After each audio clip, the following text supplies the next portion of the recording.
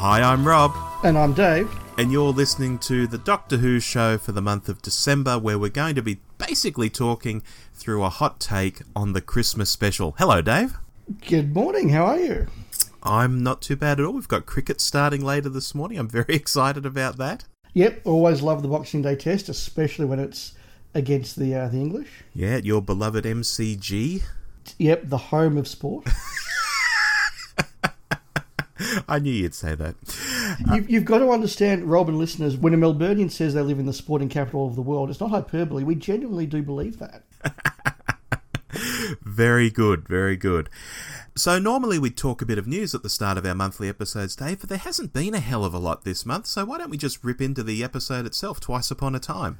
It sounds good. I've got a lot of thoughts about this one, and I'm desperately trying to structure them in my mind as we talk. So this will be a very, very hot take, listeners. Yeah, look, I'm much the same, folks. We've watched this on our iView player from the ABC. It hasn't even screened on Australian television at the time we're recording this, so this is a very hot take. So, Rob, we're doing these in the format of our Season 10 hot takes. Yes. Which includes a visit to the sports desk later on. Woohoo! But we always start with a word. We do. We used to call it Word of the Week because we're doing these weekly, but I guess we'll have to call this the Word of the Month, Word of the Episode, Word of Christmas. Okay. What's your Word of Christmas, Rob? My Word of Christmas, Dave, is vapid. My Word of Christmas is there. Ooh, I think you're a bit more cryptic than me. So, Dave, let's start off with some general thoughts on the episode before we dig into some of the things I think we probably need to talk about. Yes. What are your broad thoughts? Rob, I'm going to find this a very difficult episode to review, because a good review is not just what you as an individual reviewer think about something, but it's about trying to match the right audience with the right content. I've learned over the last few years as a Doctor Who fan that there are some very different ways of watching Doctor Who, particularly the new series, and I think even more so the Moffat series. If you are the sort of fan that likes to really revel in the emotion and just sort of be carried through the episode on the feelings and the emotion and that sort of side of an episode, I think you'll get a lot out of Twice Upon a Time. If you're somebody who is more like me, that is a bit more, I don't want to use the word old school, but what the Flight Through Entirety guys would call a bit more of a Doctor Who monster book fan. Mm-hmm. You know, somebody who enjoys the Doctor having an adventure, looks at the plot, likes the space corridors. I think that you will struggle with this episode. I didn't dislike this episode, but nor did I like it. And I was reflecting as I watched it upon some of the reviews of The Last Jedi, which we, of course, reviewed ourselves last week. Yeah. There are some people out there who are taking a couple of moments of The Last Jedi that they clearly hated and writing off the whole movie because of that. It would be very easy for me to take a couple of moments in Twice Upon a Time that I really didn't like and write off the whole episode because of that. That would be unfair. So I'm not going to do that, and I don't think I should do that. It is a very mixed episode for me, and I'm going to really try and navigate through a couple of different thought streams as I try and explain that. Did any of that make any sense, and did any of that resonate with you, Rob? Quite a lot of it resonated with me, Dave, because like you, I'm not going to be giving this a super high score. Then again, I'm not going to be giving it a super low score. This won't be getting a 2 out of 10 or something from me. No. You know, there is material in there that I liked. And in fact, later in this episode, I'm going to run us through how I would have done the episode using many of the things that actually happen in the episode, but just cutting a few other things out and just twisting a few things here and there. And I think it could have been quite a cracking adventure. So it's almost like, if we're going to talk about The Last Jedi, it's almost like The Last Jedi for me. If you gave me The Last Jedi and I could make some judicious edits to it, I'd probably like that movie a lot more than the 7.5 out of 10 I gave it. Similarly here, I would do a few things here, maybe more than just a few edits, but there's enough there to really like, but I just don't like it because it just does a few things that not so sure about. Yep, okay. I think we're both in a similar sort of area, which is going to be a very interesting conversation, I hope. Let's start with the First Doctor, Dave, because you are a First Doctor fan, a First Doctor aficionado. You had a lot of trepidation going to this episode. I know that the First Doctor might be misused or maybe miscast in a way that, you know, painted him in a light that you don't think is true or genuine to the character. Now that you've seen the episode, how do you feel? Very, very mixed. I'm not angry, which is a good sign. I thought Bradley gave a perfectly capable and competent performance, perfectly decent performance. Do I think that he particularly captured William Hartnell? No, I didn't. In fact, there was a large part of it where I thought he was doing more of a William Shatner than a William Hartnell as he broke up his sentences throughout the delivery. Agree with that. It was very odd delivery. He also had some very lovely moments. I thought the way they linked it in with the 10th planet was very wonderfully done and considerately done. I did like that. I also enjoyed some of the way that they used him to call out some of the things I don't like about modern Doctor Who, particularly when the Capaldi Doctor's going on about, and it is protected, and he looks at this guy and just goes, "What are you on about, you wanker?" And I thought, that's my feelings right there. That's good. I do have a negative. Before I go into that particular rant, Rob, I might get your views. Dave, my view is the First Doctor didn't need to be there at all. Putting aside the stilted delivery and putting aside how I would have liked him to have played the role and so on, I think this was just... And I hate bashing Stephen Moffat because he's a talented guy. But I think this was another example of Stephen Moffat thinking, I can write for the First Doctor too before I depart. You know, he's always trying to go for these goals like, I've written the Doctor that we never knew about, the John Hurt Doctor. I've done this, I've done that. And I think this was just another example of that. And when we get to how I would have done the episode, I wouldn't have had the First Doctor in here at all. I think it slowed down the story. It was totally unnecessary. And yeah, he wasn't playing it that well either. In fact, to modern audiences, I think it's sort of introducing the idea that the First Doctor isn't that likeable. You know, all the gags, in quotation marks, about how the women should be cleaning up the place and so on. Where was the giggling fun Hartnell that's more like Yoda, you know, oh, come with me, my boy, you know, yeah, all that sort of where was that Hartnell? That's the Hartnell I think of when I think of the First Doctor, but here he was more of, as you say, a William Shatner who just thought women should clean up. Let me get my Hartnell fan rant out of the way at this point, Roberts. Regular listeners will know he is my favourite Doctor. It is my favourite era. Yeah. The first couple of those gags about, you know, him having a slightly different attitude to women, I thought, okay, that actually wasn't too bad. By the third and fourth and fifth iteration, I was really getting quite fed up with it. And I actually exclaimed a couple of unrepeatable words when I got to sort of one of them. The reference to the Jolly Good Smack Bottom, I think it's really important to remember that he was, when he said that line, look, it's not a line you'd use now, but he was saying it to his granddaughter. And there is a bit of a difference between threatening to smack your granddaughter and threatening to smack a random stranger. Surely we can concede there's a difference in those two things. I think so, yes. But what disturbs me is that these lines were not given, as you pointed out, Rob, are not given in the full context of the First Doctor and his era. And quite frankly, I think a lot of this was written by a guy who is on the record as saying he doesn't much like 60s Doctor Who, and I certainly don't think has gone and watched a lot of Hartnell Doctor Who in his portrayal of this, and has simply written it based on the old-style fan lore of the First Doctor. To me, the First Doctor's era is a wonderful era of the show, and one the show should be very, very proud of. In 1960s science fiction, we had some incredibly strong women characters. We had Barbara, we had Vicky, we had Polly, we had Susan. Even though she wasn't always the perfect character, she had some very strong moments as a female. And the Hartnell Doctor had utter respect for Barbara. He had as much respect for Barbara as he did for Ian. And at the times he disrespected her, he also disrespected him, and he grew to love and respect them equally. And there's no doubt he did not have anything other than absolute love and admiration for Barbara. Well, there's often Barbara puts the Doctor in his place, and some people might think, oh, that's a really modern thing to do. The female companion puts the Doctor in his place. No, Barbara was doing it back in the 60s. Yep, that's exactly right. Vicky was allowed to have lead moments in stories. You look at the Space Museum, and Vicky is the heroine of that story. She runs right through that plot and solves that plot. And again, the Doctor has great respect for her and her abilities. Sarah Kingdom, Polly, there are great women characters in here. At the same time, the first Doctor's era is one about exploring and learning about other societies and other cultures.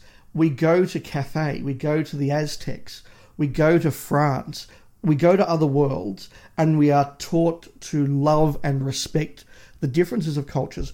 When we go to meet the Aztecs in the Hartnell era, it's not to go and attack them, it's not to go and belittle them. It's about learning to respect a different culture, and that they have their strengths and their weaknesses as we have our strengths and our weaknesses. And indeed, that episode points out the flaws and the crimes of some aspects of European colonisation, particularly of the Middle Americas. It is an era that talks about tolerance, and I've talked before about a story like The Ark, which is all about travelling with understanding and treating other races equally. So to take all of this wonderful stuff from an era and boil it down to a repeated bloody gag about cleaning the TARDIS, I just thought, you've missed the whole bloody point of the Hartnell era. We could be saying 54 years later, isn't it amazing that Doctor Who was so morally valued and had such wonderful liberal values 50 years ago, and instead we're making fun of it. And I really hope that a lot of fans who are discovering the first Doctor for the first time don't think that he was this doddery old misogynistic guy obsessed with cleaning. It would just really sadden me. Did I let that detract me from the whole episode? No. But I've got to say it, I really did have problems with it. It was minor. I know a lot of people will excuse it. Some people even think that it's wonderful, the Doctor Who's being so woke and everything. But if they think that, frankly, they've missed the point of the Hartnell era. Rant over. Hope that wasn't too long. No, it's good. It saves me saying a lot of it. I'm probably not as into the Hartnell Doctor as you are, but he is one of my more favourite Doctors, so I feel a lot of what you're saying. I really, really do. And it just keeps coming back to me, why was he even there in the first place? But I'll get to that later. Talking of the Hartnell Doctor, his companions were there very, very, very, very, I'll say another one, very briefly. They didn't look quite right. They certainly didn't sound right. I mean, could Ben have tried a little harder to just do the voice, given he only had like one or two lines? It's not hard, you know. Even I can have a go at that sort of accent, governor, you know, sort of thing. It's, you know what I mean? And where did they fit in at the end? You know, did he go back and get them? What happened? It seemed he just went to the TARDIS and regenerated, but they're meant to be there. What's going on? Yeah, I don't know whether that was just a cut for time thing, that there was a moment of him reuniting with Ben and Polly and going back to the TARDIS. Because, yeah, to the viewer who hasn't seen the 10th Planet, they would be wondering, did he just leave Ben and Polly at the South Pole? What's with that? I agree. I thought Polly looked pretty good. Ben just didn't look good. I don't know what it was. I think it was something about the hair or the height or something, but yeah, but whatever, you know, it was, as you say, you know, 6 seconds, if that. And points to them for recreating the Cyberman spaceship set. I thought that did look quite good. Yeah, as briefly as we saw it. Speaking of briefly seeing, I do have to pay tribute, though, to seeing the original TARDIS console. I love it every time that turns up. So thank you, Stephen Moffat, for giving me back the original TARDIS console. It really is a wonderful design, isn't it? Oh, like the last time we saw it, it's like, why can't this be the TARDIS all the time? Why don't we just go back to this? This is great. Yeah, it is pretty amazing, that thing. One of the things that the new series has done consistently wrong is the TARDIS console room, and they've just made it bigger and grander and more convoluted, and there's an elegance to simplicity. I completely agree. Now, the concept of this episode, that these glass people are getting around and, you know, store people's memories, and it's like, you know, people have never left us because they're stored like this, because these glass people go back in time and, you know, sort of download all these memories at the point of death. I thought that was quite interesting. But you know what? It's not explored well at all because we're too busy with the two doctors, getting around bickering and doing one-liners at each other. I thought what underpinned the episode really needed to be fleshed out more because I was quite interested in it. I totally agree, and this gets back to my original opening comment. If you're the sort of person that just wants to ride the emotional beats from point to point, I think there are a lot of really good emotional beats that will get you through this episode, and you'll end up going, what a wonderful, lovely experience, 10 out of 10. If you're more of a fan like us who goes, right, well, what's the plot? What's the story that they're trying to tell? I kind of looked at this and said, well, yeah, what was the story they were trying to tell? This concept was there, as you say, a wonderful concept. And not a lot was done with it. I think it was really just sort of there as a device or mechanism to put the two doctors together so they could then, well, not resolve a plot because there wasn't really a plot to resolve. The doctor just found out that it wasn't a bad thing and went, oh, that's that then. Yeah, which was a funny line in and of itself. It's not one that made me cringe. I was actually quite amused by it. Oh, no, that was a really good point. But even if it's going to be benevolent, Rob, and this maybe gets to what you were thinking when you're talking about, how you'll do the episode differently, it could still have had some sort of problem, like, the doctor's meeting caused a problem in this machine, and if the doctor didn't fix it, then, World War One ends differently or something. Just give him something to actually fix so there is an aspect of the plot where the doctor has to do something. Yes, instead it's a bit throwaway, and I think there was so much more to dig into. In a similar way, we get Rusty the Dalek back. I mean, the idea that the Daleks have a better database than the Time Lords? Come on, that's a bit of a stretch. I think that was just invented so we could go back and see Rusty again. And it's not like Rusty was that great a character to begin with, and yet he gets shoehorned into Capaldi's finale as well. So 2 points on that. On the first one, I think you're absolutely right, but it could have been solved with a line. And it could have been a really good moment, because if the Hartnell Doctor had said, I can't go back to Gallifrey, and Capaldi had just given him a knowing look and gone, no, of course you can't. I'd forgotten. Then they could have gone, well, what's the next best thing? I know, the Dalek database. Chance lost, I think. As for Rusty the Dalek, I didn't know who it was until he told me. Remember when I was inside and I've gone, oh, did that Dalek have a name? Yeah, he's the one who went crazy at the end of an episode and started blowing away lots of Daleks, and it was quite an action scene. Which is fine, but if I'm a fan enough and dedicated enough to this series that I'm recording a podcast at 8 o'clock in the morning, and I couldn't remember who he was and needed reminding, I'm not sure how that went down for the casual viewer. Yeah, again, it's just shoehorning stuff in that doesn't need to be there. Like I've said, I don't think the First Doctor needed to be there. I don't think Rusty the Dalek needed to be there. I did like that planet, though, that they went to, with all the Dalek mutants scuttling about. Yeah, that was cool. Give me more of that. Yeah. Let me actually see a Dalek mutant. That could have been a whole act. That would have been lovely. So many things that I would have emphasised more and de-emphasised in this episode. I think that's really where I'm starting to solidify my views. Lots of good things, but the stuff I liked there wasn't enough of, and the stuff I did like there was too much of. Yeah, I mean, just little things like when on that planet and Capaldi goes upstairs to talk to Rusty, he leaves the First Doctor downstairs, and the First Doctor's just walking around. I'm thinking, this is really cool. This is the First Doctor in colour walking around, and then he finds a Dalek gun in the bushes. And I thought, this is really great. Just little moments like that I was really enjoying. It's not like I was hating the whole thing. Even just little moments I'd pull out like that and really quite enjoy. And it was very well done. And this is New Who at its best, in that a casual audience member or a newish audience member would just be looking at this strange creature going, ooh, what's that? That looks exciting. But an old Doctor Who fan who was invested in the series, and now we can say even an old Doctor Who fan, as in someone who started in 2005, nearly 13 years ago, they could look at that and go, ooh, that looked like a Dalek mutant. I wonder if that's a Dalek mutant, and get that little frisson of excitement. So it worked on both levels. That was a really good moment. Oh, look, I completely agree. I guess we have to talk World War One and Mark Gatiss. Yes. I've done a lot of talking so far, Rob, so I'll let you take the lead on this one because I know you're a history buff. I am a history buff, and believe it or not, this past week on Facebook, I was reminded, you know how Facebook reminds you of things you said 5-10 years ago, and sometimes you're quite embarrassed, but sometimes you're quite heartened to see something you wrote a long time ago and it comes back and you I was going to say retweet it, that's not the right term, you re-Facebook it to people. And one popped up this week for me, and it was talking about the Christmas truce in World War One.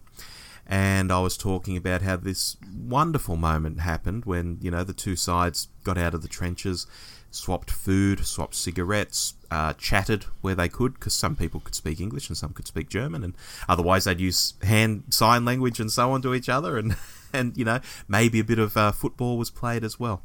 And it's this wonderful, beautiful moment. You have these two sides looking at each other thinking, we're not really that different, why are we fighting?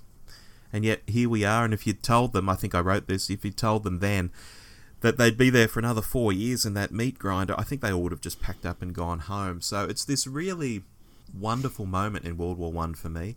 And for Moffat to pick that out and think, there's the Christmas theme, because that happened at Christmas, I thought, that's really clever. I like that.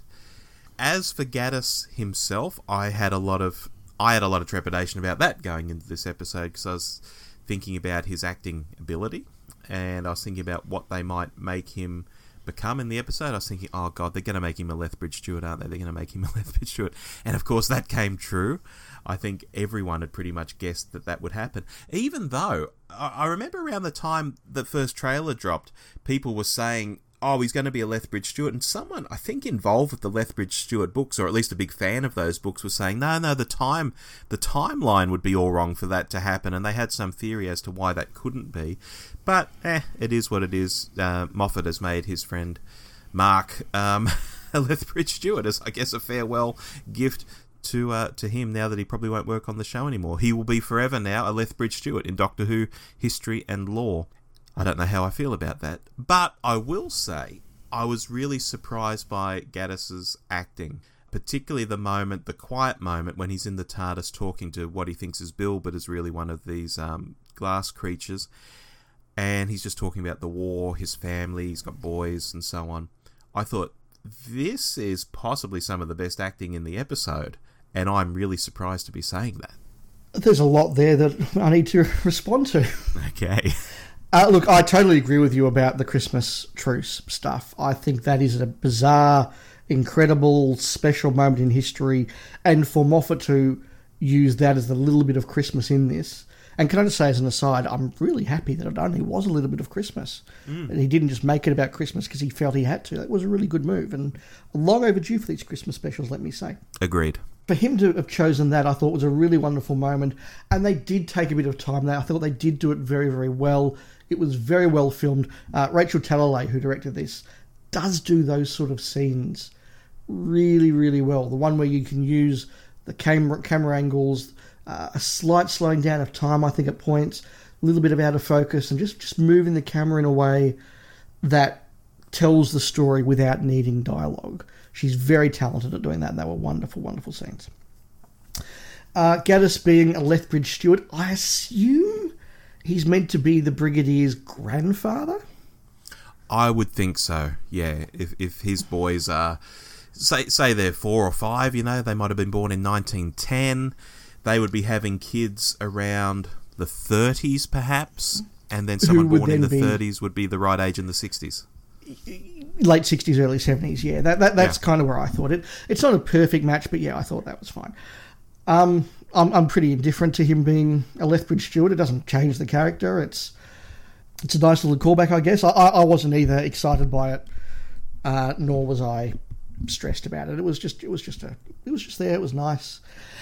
Gaddis's performance, I thought, was one of the most varied things in the episode. As you said, his stuff inside the TARDIS, that was really quite wonderful. That was Gaddis at his best. There's also some moments where I think Mark forgot that he was actually in a television studio and just thought he was a fan wandering around the set, you know, talking to two doctors, and you just get this sort of wonderfully delightfully camp light performance. And I just thought thought, what's he doing here? Like, he's just sort of almost giggling. Oh my God, I'm on a Doctor Who set. Yeah. And then, yeah, as I say, there are other moments where he gave great lines. It's a really interesting and varied performance. There were highs and there were lows.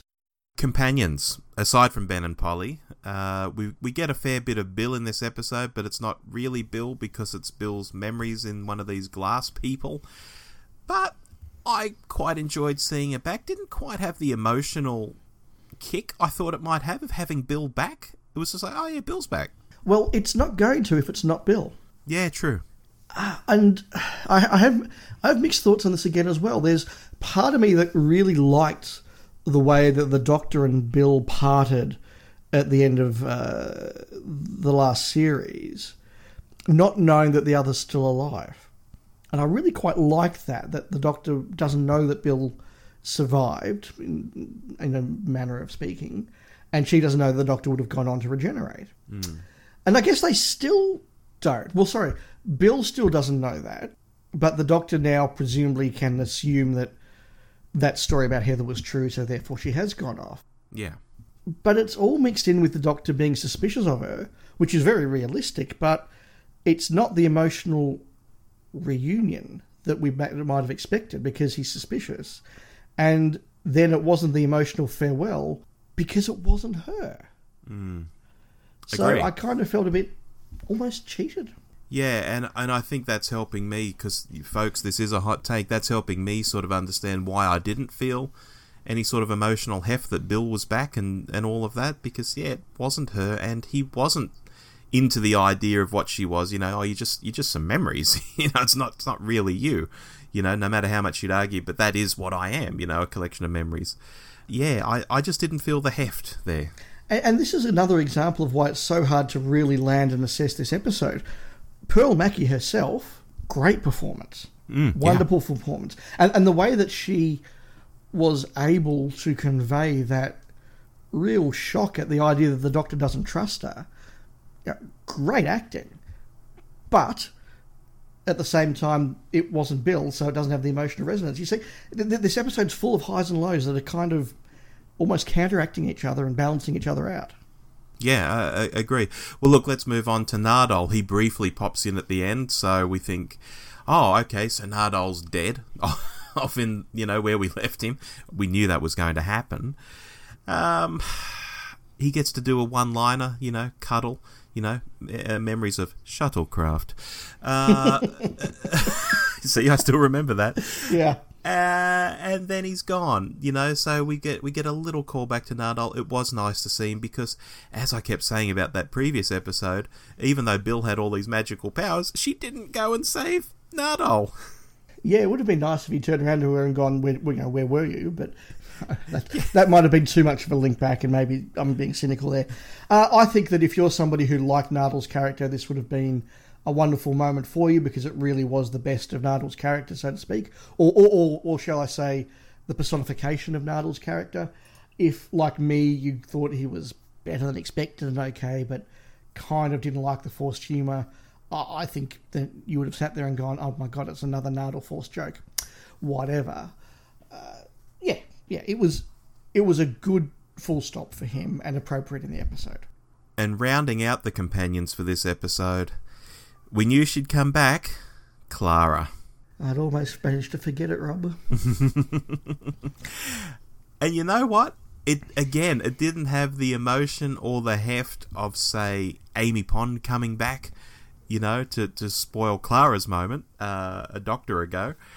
This was it was almost like they just got her in for 10 minutes and just filmed like something direct to camera. Maybe that's what they had done. It was a bit weird. Yeah, I could certainly believe that she was not in the same room as Peter Capaldi. Yeah, I completely agree. She came back, delivered a few lines, lets everyone know that... Well, we know that the Doctor now remembers her. Great. And that was it. There just wasn't much to it. Look, as you know, I was very pleased to see the back of Clara. I didn't want to see her back. I don't know why it had to happen. There was a lot of fan pushback when, as you say, Amy came back to spoil Clara's farewell to the Matt Smith Doctor.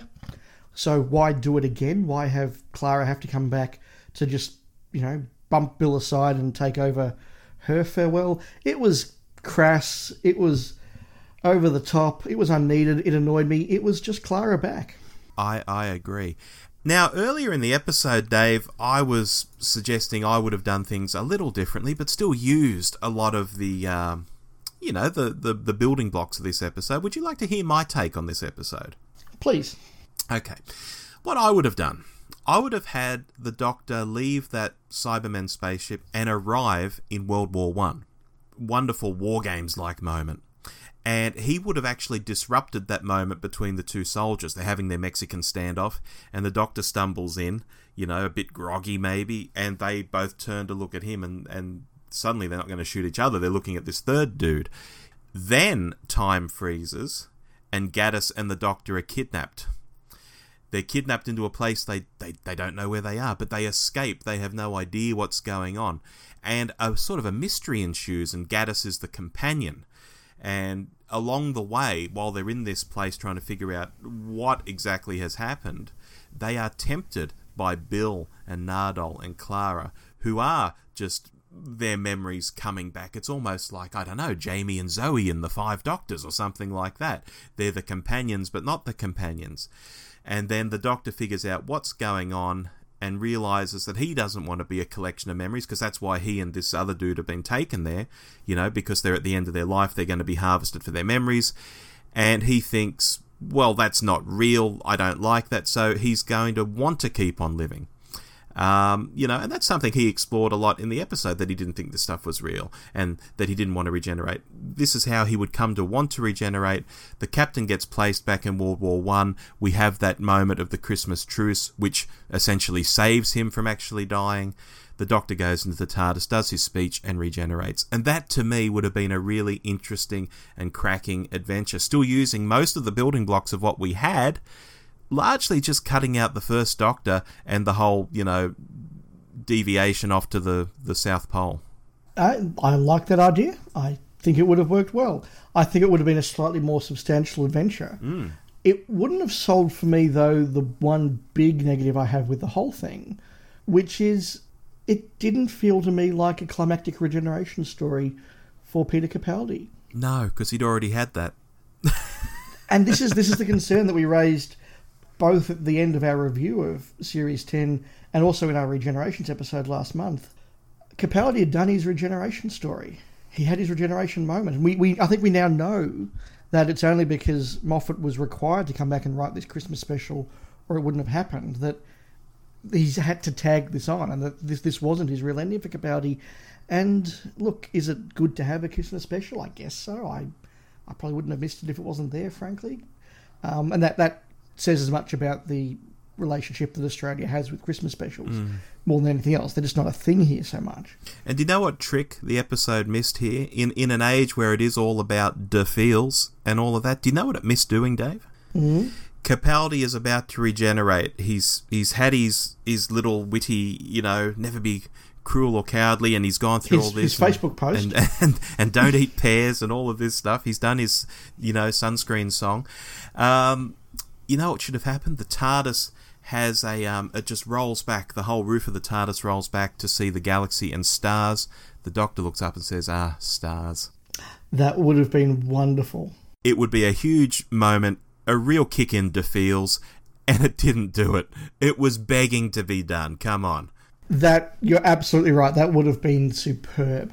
I'm going to pretend that happened now. You can just picture it. You can just picture a close up on him. He's looking up, the starlight's reflecting in his eyes, and he just says that one word, stars, and it's a tie back because fans know it's a tie back, and it's just wonderful and beautiful, and everyone cries. And instead, I'm like, his speech isn't as good as Smithy's farewell speech. Now he's regenerated. Okay. There's Jodie. Interesting. I thought the speech was terrible. I thought it was a bad Facebook post. Yeah, I've got to agree with you there. It, like I say, it wasn't as good as Smithy's. It wasn't much at all. And for a man who has done some really great little, soliloquies in Doctor Who, bit of a letdown. Yeah, I thought so too. Again, it comes from the fact that this was a very artificial episode. Yeah. It didn't naturally reach a conclusion. It was there because it had to be there. And I think that's a real shame. And Look, given that I very rarely, if ever, go back to watch Christmas specials, but I will definitely go back and watch most, if not all, of season 10, many times over the coming years. I think for me, Well Enough in Time and The Doctor Falls will be the real finale for Capaldi. Yeah, agreed. Absolutely agreed. Now, before we get to the sports desk, I guess the elephant in the room we have to discuss is what we saw of Jodie. She did good for the 4 seconds she was on screen. It's funny. I had a very quick look at the Twitter reaction after I'd watched this episode before I did this recording. Oh, I've not even done that. And again, some of the people who are just... look, clearly they're very happy, and I'm very happy for them. But I think there's a few people overselling this moment. It was the greatest regeneration ever, and she sold me on the Doctor with 2 words, and I've already got her character, and it's like, really? I'm great you feel that way, but look, I thought the regeneration was very well done. I thought her reactions were really quite good. I thought, okay, yeah, that she's the Doctor now. I totally bought it. Full credit to her. But I'm not judging her entire character on this any more than I judged David Tennant's on Barcelona or, that sort of stuff. Like, it was good, but come on, guys.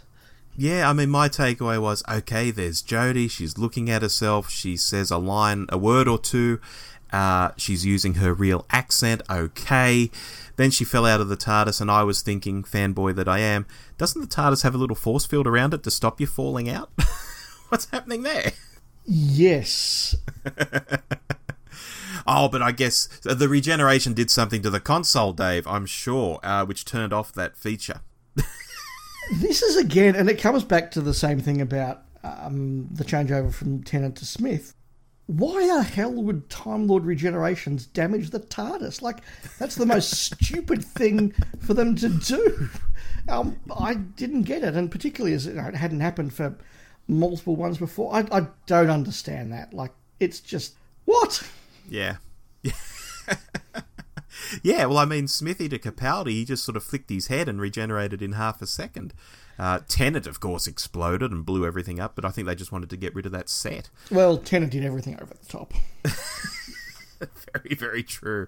And now we have Jodie falling towards Earth. How will she be saved? I don't know. It was an interesting sort of end, but... Does it mean that she's going to be separated from the TARDIS for part or all of the next series? And could that mean she's in the one spot, which is why it's a continuation of the story from episode to episode? I'm not going to reach that conclusion because I'm trying to be someone who doesn't reach conclusions based on 4 seconds of footage. But that ending does fit some of the rumours we have about the next series. I'll simply say that. It has separated her from the TARDIS. The TARDIS was on fire on the interior, and we do know that in the Jodie era, the TARDIS looks different. It looks more like the Pertwee TARDIS. So, yeah, we'll just wait and see. We will wait and see a very long time. Indeed. But until then, I think we've got a sports desk to go to. Let's go. Budget cuts, Dave. I can't play the real theme. No, kidding.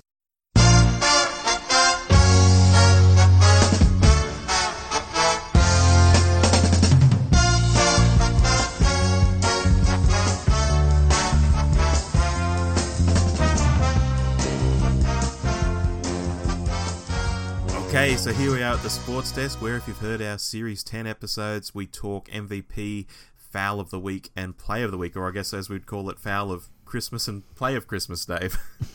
Yeah, yes, absolutely. MVP. This is a tricky one.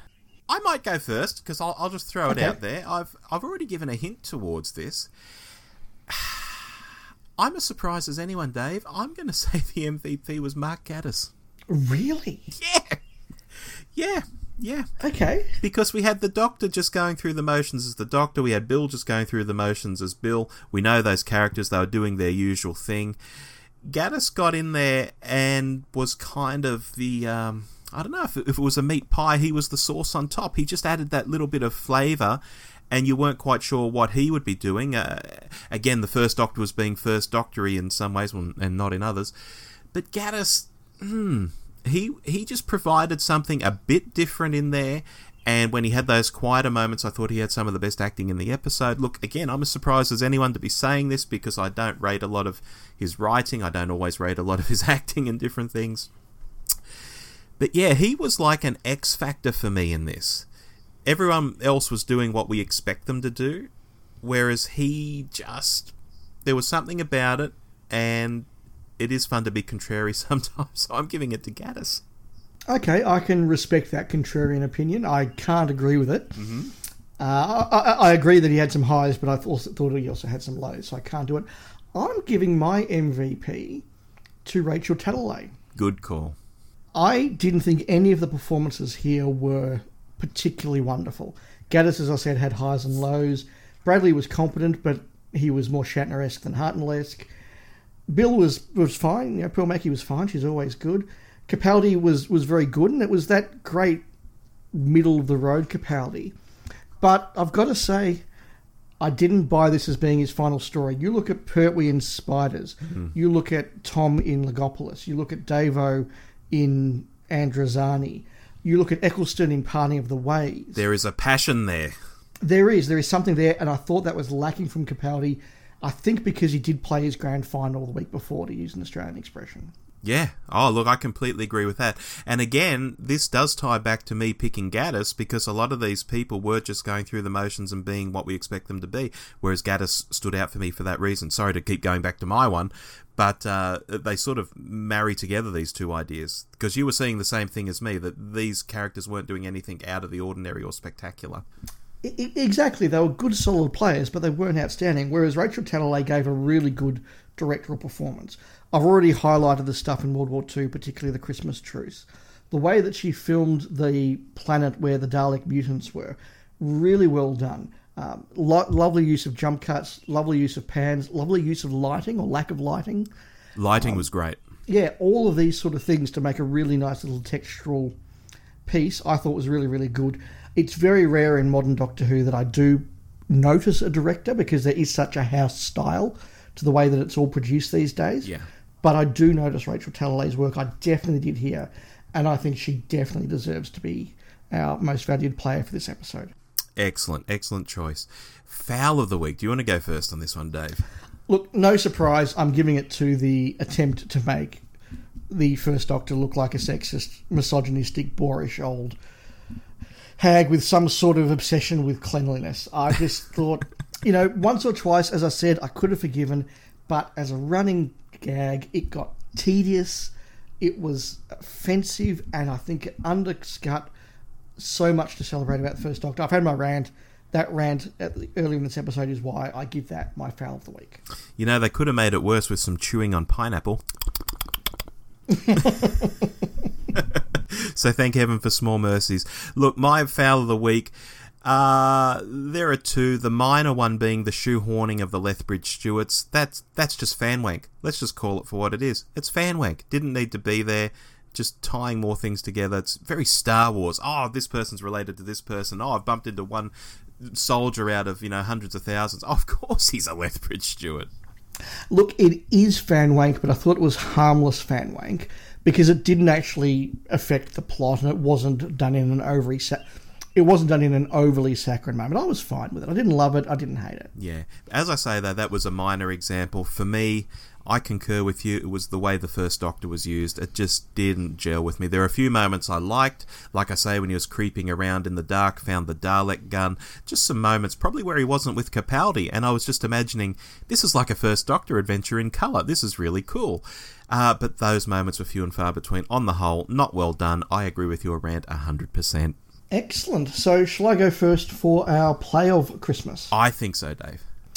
Look, it's a personal one for me, but I'm going to go with the way that the Hartnell to Troughton regeneration was shown on screen. I did get a bit emotional seeing that again, and particularly at the idea that millions of new viewers and fans will now get to experience that wonderful moment. It was done, I think, very, very tastefully. There was a moment there where I thought, no, they're going to retcon this and have him do that stupid exploding regeneration thing, which just would have been so wrong, and they didn't. They reduced the screen back, to the old 625 lines or whatever it was, and they just showed it, and they just let it be there, and I got to see my favourite Doctor regenerate again.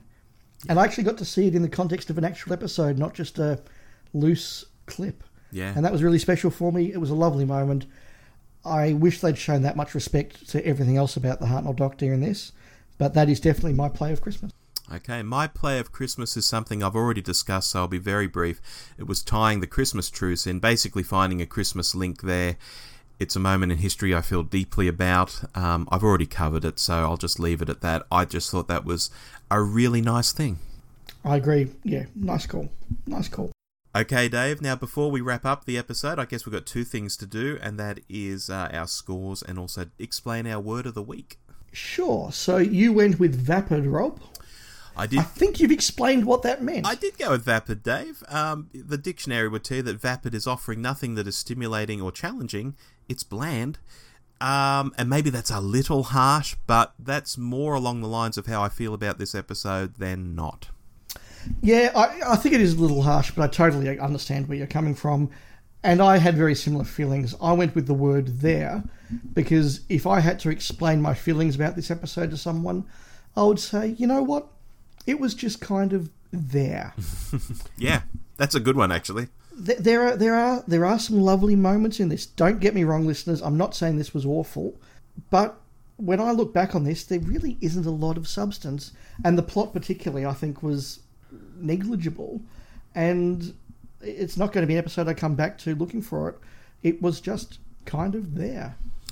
Like I say, jettison the first Doctor, explore these glass creatures more. There was a good adventure at hand. It just didn't happen.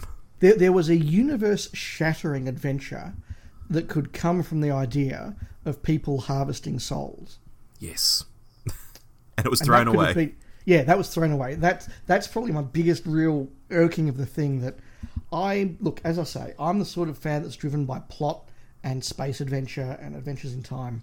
So I need that to justify emotional beats.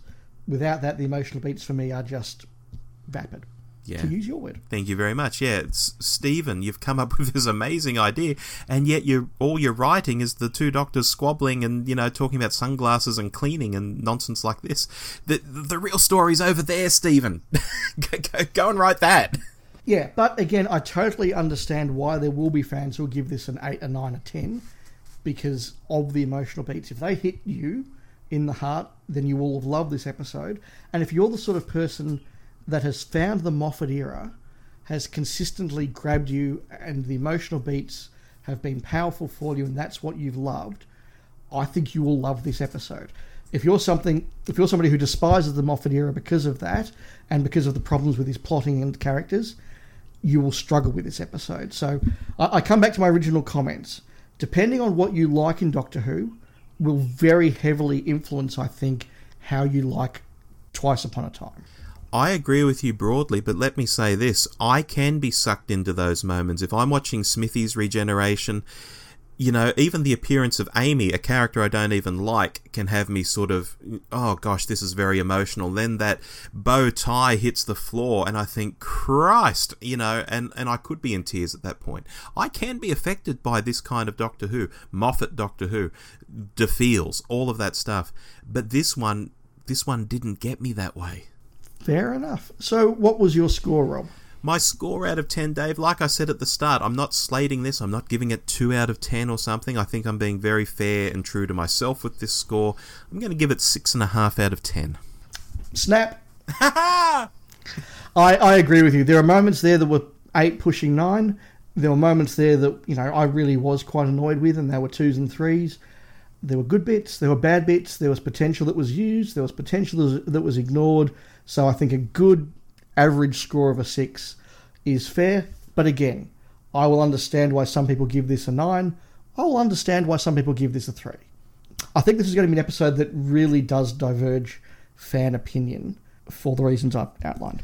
Well, we often say we're the sensible centre, Dave, and I think we've proven it again. I hope so.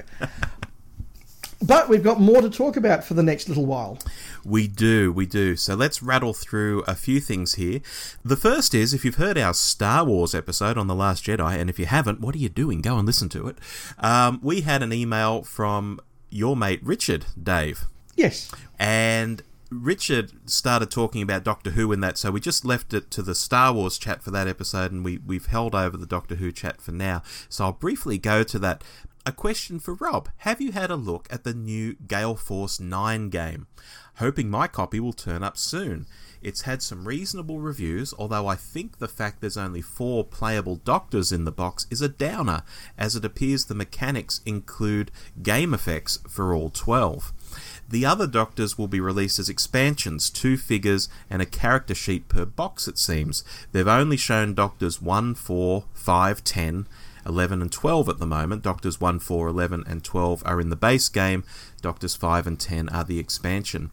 I notice Warlord Games appear to have licensed these 6 existing models for the Exterminate game. Sculpts for the figures look quite nice from the images I've seen, better than the Warlord models, although I wish people would stop using that image of Hartnell with the monocle as a reference. Okay, quickly, Richard, I've not got the new Gale Force 9 game or Exterminate. I haven't been playing a lot of board games in general, but I am very interested in this. I'm wondering what kind of market there is for a Doctor Who game like this, because the hobby of, tabletop gaming is fairly niche to begin with, and Doctor Who is a smaller niche of that niche. So I'm curious to see where it goes. I may pick it up in the future, but I liked reading your email because it does remind our listeners that this game is out there if they want to try a tabletop game using miniatures and all sorts of fun stuff. Yes, not really my scene, but I know there are a lot of fans that really do love the little models and the little gaming aspects of Doctor Who fandom, and yeah, interesting to hear some thoughts there. I do agree with Richard, though, that I'm sick of that photo of Hartnell with the monocle, which just looks nothing like him. Agreed, yeah. and funnily enough, a scene they recreated in the Christmas special. True. Now, Rob, since we last spoke on the Doctor Who show, we had the screenings of Sharda in the cinemas, and in our last episode, we were a little bit cynical about why that was happening and how it would do. And did you notice when you pulled up Twice Upon a Time on iView this morning, Dave, that Sharda is up there? I didn't. It was 7:30 in the morning and I was still a little bit unfocused. Yeah, well, it looks like the animated Sharda is up on ABC iView, so I'm going to check that out later today. I'm probably going to buy the disc because I'm a completist. But anyway, I digress. I think you've got something to say about the cinema screenings. Yes, so as you know, Rob, I'm a bit of a cinema buff and I like to go to a lot of movies and I look at the numbers and how they all do and everything. And I've got the numbers here for the Sharda screening as compared to a couple of other Doctor Who screenings. Now, none of them are large. Look, an okay cinema opening for a sort of a niche film, something like The Disaster Artist, in Australia will get an opening weekend of about 80,000. A bigger film will get 200,000 to 300,000, and your blockbusters start to crack 1 million.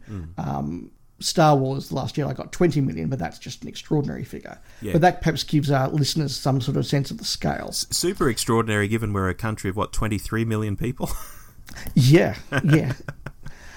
So, context. When they did the screening of the pilot in cinemas in Australia, that made 81,000, which is actually a pretty good figure for something that niche. The Power of the Dalek screenings got 98,000, which is an even better figure. And we were quite cynical about it, but that's actually not a bad weekend figure for something so niche. So 81,000, 98,000. Sharda got 29,000. Wow. It was only shown on 41 screens compared to 96 for the pilot and 103 for Power of the Daleks. So even then, though, it wasn't a big figure. That is actually, I think, quite a poor figure. And as I say, comparing it to those other two, it's a drop of almost 2/3. And that works out to be an average of about 700 people per theatre, obviously across multiple screenings. Yes, which probably is about right. 41 screens would be a handful in each capital city. Yeah, I'd say so. Yeah, so look, people did go to see it, but it was, as I say, nearly a 2/3 drop off the others. Yeah, and if you didn't see it, well, A, you're too late, but B, it's on ABC iView. It is. If you're Australian. Well, that's true. I will dip in. I don't think I'm going to watch all 6 episodes, but I may just, watch episode 3 or episode 5 or something. And yeah, have a look. Good one. All right, moving on. We've just had Christmas, of course, and I'll mention that I've got the 2018 Doctor Who annual and also something a bit different, the audio annual. The 2018 annual will be no surprise to people. The annuals have gone downhill in quality year after year. I just buy them because I'm a completist. It has, some cartoons, some quizzes, stuff like that. Lots of photos, lots of stock photos. It's not a very interesting thing. The audio annual, meanwhile, oh my God, Dave, this is wonderful. It is stories from past annuals going back decades being read by, past companions and all that sort of thing. So the stories themselves aren't fantastic. The stories in annuals are always quite a bit cheesy, but hearing them read is just delightful. So to anyone who liked the early annuals, there is a CD out there made by the BBC where past companions read stories from those annuals. Good fun. Okay, I hadn't even heard of that, so that actually is quite interesting. Yeah, you might even remember some of the stories from these old annuals, and to hear them read out, to hear Nicola Bryant read one, for example, it's just great. Okay, I'm actually interested in that one. Good one, check it out. Now, Rob, as you know, I've recently been trying to make a point of every month at least watching one story I haven't seen for a long time or don't regard well, and seeing if my opinion has improved over time. Mm-hmm. And last month I have watched Ghostlight, not because any individual challenged me to, but because a number of podcasts have spoken very, very well of it recently, and I thought, I want to try and see it the way they see it. Frankly, I failed in that endeavour. Ooh. I watched Ghostlight again, really wanting to like it. I watched part one, and at the end of that I thought, this is actually kind of cool. It's very kooky, it's very weird, it's very wonderful, the characters are interesting, I don't know what's going on, the setting's good, the costume's good, it looks good, McCoy's, at his best, so to speak. But I'm sorry, it does all fall apart in parts 2 and 3. I know that the explanations are there, I know that if you read the book you can get them, I understand what they are, but they're not on screen. There's some weird stuff that happens for no apparent reason. There is too much in it. I think some of the performances do get a bit weird. Light is not a good villain, and I don't think he does much. I don't like the way he's performed. At the end of it, I just was left again feeling it was a mess. I could see what others were looking at. I can see what they're getting, but no, I'm sorry, Ghostlight still doesn't work for me. And, I say this as somebody who has come to love a lot of the McCoy era. I enjoy Battlefield. I enjoy Fenric. I love Survival, Remembrance. Happiness Patrol is a favourite. Greatest Show in the Galaxy, though, is another one where I really want to like it. I can see what it's doing and it should work for me, and it just doesn't. And Ghostlight's another one where I want to try and like it, like I appreciate it, but I just don't enjoy it. So, yeah, a bit of a shame that. Do you think people can see its flaws, but because it is trying to be so different and it is quirky, and as you already mentioned, the sets look fantastic. I mean, give the BBC a period house to recreate and they do it very, very well. And the quirkiness of that song about going to the zoo, I can't think of what it is right now, or the guy regressing into the ape. That's the way to the zoo. That's right. You know... It is so imaginative and interesting that although it doesn't quite hold together, do you think people maybe give it a pass and say, well, it's trying to be something amazing, so therefore it's good? Do you think maybe that's how they look at it? Whereas you're looking at it more literally? I think so. And as I say, I do appreciate it for that, but I don't enjoy it. And I'm sure there are others that do actually enjoy it as well as appreciate it. But yeah, I think you're right. There are some that say, well, I appreciate it and respect it, therefore it's good. Whereas to me, it needs to actually resonate on that high level of enjoyment for me to say it's really good. But I do appreciate it. Yeah, I just don't enjoy it. Fair enough. Now, to round out, for me at least, I know you've got another segment to do, iTunes, or Apple Podcasts, or whatever the hell it's called this week, we have a review. This comes from the UK, from a listener called Morton Slumber. He titles this one Struth, and writes thus: Australia's greatest export. Oh, that's a good way to start, Dave. And the Marvel movie universe of Who podcasts, with several different weekly shows, Random Fandom, You and Who Talking, orbiting the main monthly event from engaging hosts Rob and Dave. With so many Who podcasts around, it's great to have one that approaches the program from so many different and entertaining angles. Cheers, guys! Well, thank you very much. That was a very lovely review. Yeah, we're Australia's greatest export, Dave.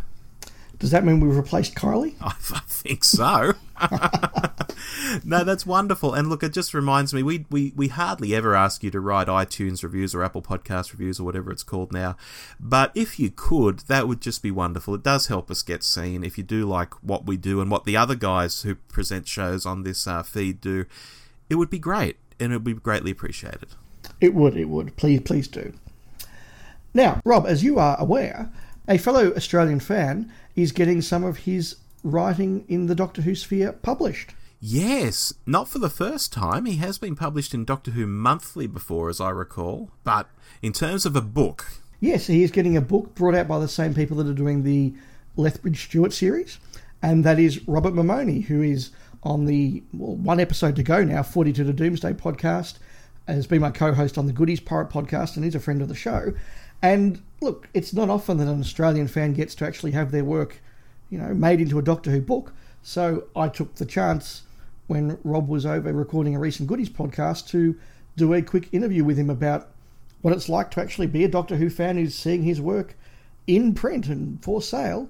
And we will hear that interview now. Rob, welcome to the Doctor Who Show. Thank you very much for having me, Dave. And congratulations on joining a list that includes alumni such as Kate Orman and... That's about it, really. Which is Australian Doctor Who fans who have had an actual official piece of Doctor Who work published as a novel. Thank you very much. Yes, it's a little bit surreal after all this time, but yeah, I have a novella coming out soonish through Candy Jar Books in the UK. So, spoiler-free, but what's the novel about? So, Candy Jar have secured the rights to the Doctor Who version of H.G. Wells as seen in Timelash from Glenn McCoy. But what they've done is teamed him up with Edward Travers, and Travers features heavily in their Lethbridge Stewart range. So basically they're inspired by the works of H.G. Wells. The novella range will feature both of these men effectively lost in time, journeying through stories inspired by H.G. Wells' work. And the first one, which is mine, I had the happy task of taking on one of science fiction's foundational texts, War of the Worlds. So it's set in that sort of reality, I suppose, but inspired more than anything else. So did you have to go back and watch Timelash and draw the character out of there, or is it much about the historical H.G. Wells as it is the fictional one? So I did rewatch Timelash last year because in setting up this range, they asked me to do a short story which appeared in a book called The Life of Evans, written by John Peel, and that did feature Timelash, the world of Timelash Carfell 20 years later, as a way of getting these two characters together. So yes, I did watch Timelash again. But in terms of the H.G. Wells, he is a couple of years on from Timelash, but I did draw heavily from his life at that point. He'd been teaching and that sort of thing, and but also the experience of actually being on an alien world. So yeah. Did you draw much from the Doctor Who world, or are there little nuggets or gemstones to find, or is it very, very independent? It's very independent. Candy Jar have the rights to use elements from The Abominable Snowmen and The Web of Fear, obviously Lethbridge Stewart, but also the characters like Travers, etc., etc. But in terms of the Doctor Who world, no, it's completely walled off from that. I mean, they can make allusions to it, but they have to be very careful, obviously, because it's Doctor Who's a licensed product, and they don't obviously have the rights to it. Sure. So you're a very everyday fan, if I can put it in those terms. Yeah. You're not a professional writer, but you are an enthusiastic amateur. Fair to say? Yes, that's fair enough. What tips do you have for other enthusiastic amateurs that are looking to get Doctor Who works published? Well, in terms of Doctor Who, I think it's basically impossible. They're looking for established writers. If you look at the range of books they've written published over the last 5 or 6 years, they're using established science fiction writers. If you're, I suppose, looking for stuff in sort of off-licensed work, like what I've done, look, I suppose, whenever they have an open submission session or open submission invite, like they have recently in the last few months, take advantage of that. If they want short stories, submit to your short stories based on their works. I mean, read their books, read their output. And when the opportunity comes, just take it, basically. And on the scale of joyful labour of love to hard grind, where does churning out a novel like this sit? Well, if I was 20 years younger, I'd be probably doing backflips because it was a dream of mine when I was much younger to do it. Now, look, I feel satisfied that I've managed to get this done. It's 45,000 words, and I had about 3 or 4 months to do it. So on balance, it was a bit of a grind, but then I work full time, so I had to sort of squeeze time in from outside work. But in terms of getting it done, I feel very satisfied with how it all turned out, and I'm really pleased to have had the opportunity from Candy Jar. And tonally, what sort of book is it? So would it appeal to fans of horror or suspense or mystery, or what is it? Well, I sort of characterise it as sort of a rollicking adventure yarn. There are elements of horror in it. It is set in a Britain that has suffered from the invasion of the Martians. So there's action, there's a bit of horror, there are some sort of adventure thriller aspects. So it sort of crosses a whole lot of genres. But I suppose under a big umbrella of just adventure fantasy, really. So would it go well to read this whilst listening to Jeff Wayne's War of the Worlds? You can if you want. It doesn't hurt. It certainly doesn't hurt. I think you can just about read anything and listen to Jeff Wayne's work. No, if you could have that in the background, yes, and it would add to the enjoyment. All right, so I'll put you on the spot. If the BBC rang you right now and said, "Rob, we love your novel. Pitch us a story. Pick your doctor, pick your companion, and pick your setting," what would be your dream commission? Oh, you put me on the spot, Dave. Thanks very much for that.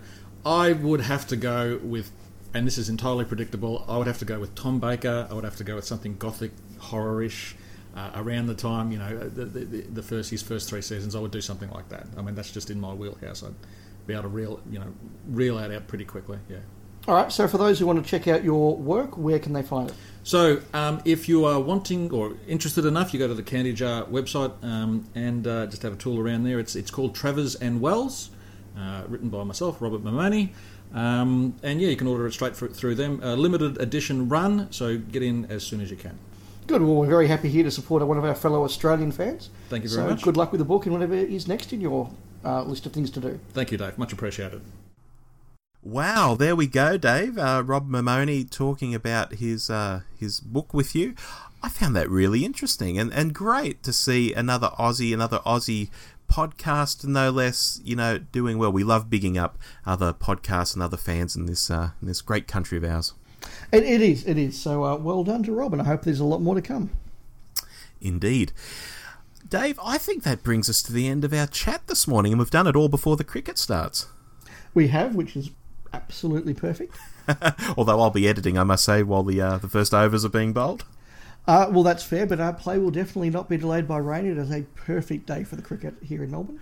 That's great. There's our pitch report, folks. Bookies pay a lot of money for that sort of thing, but we've got it free from Dave here.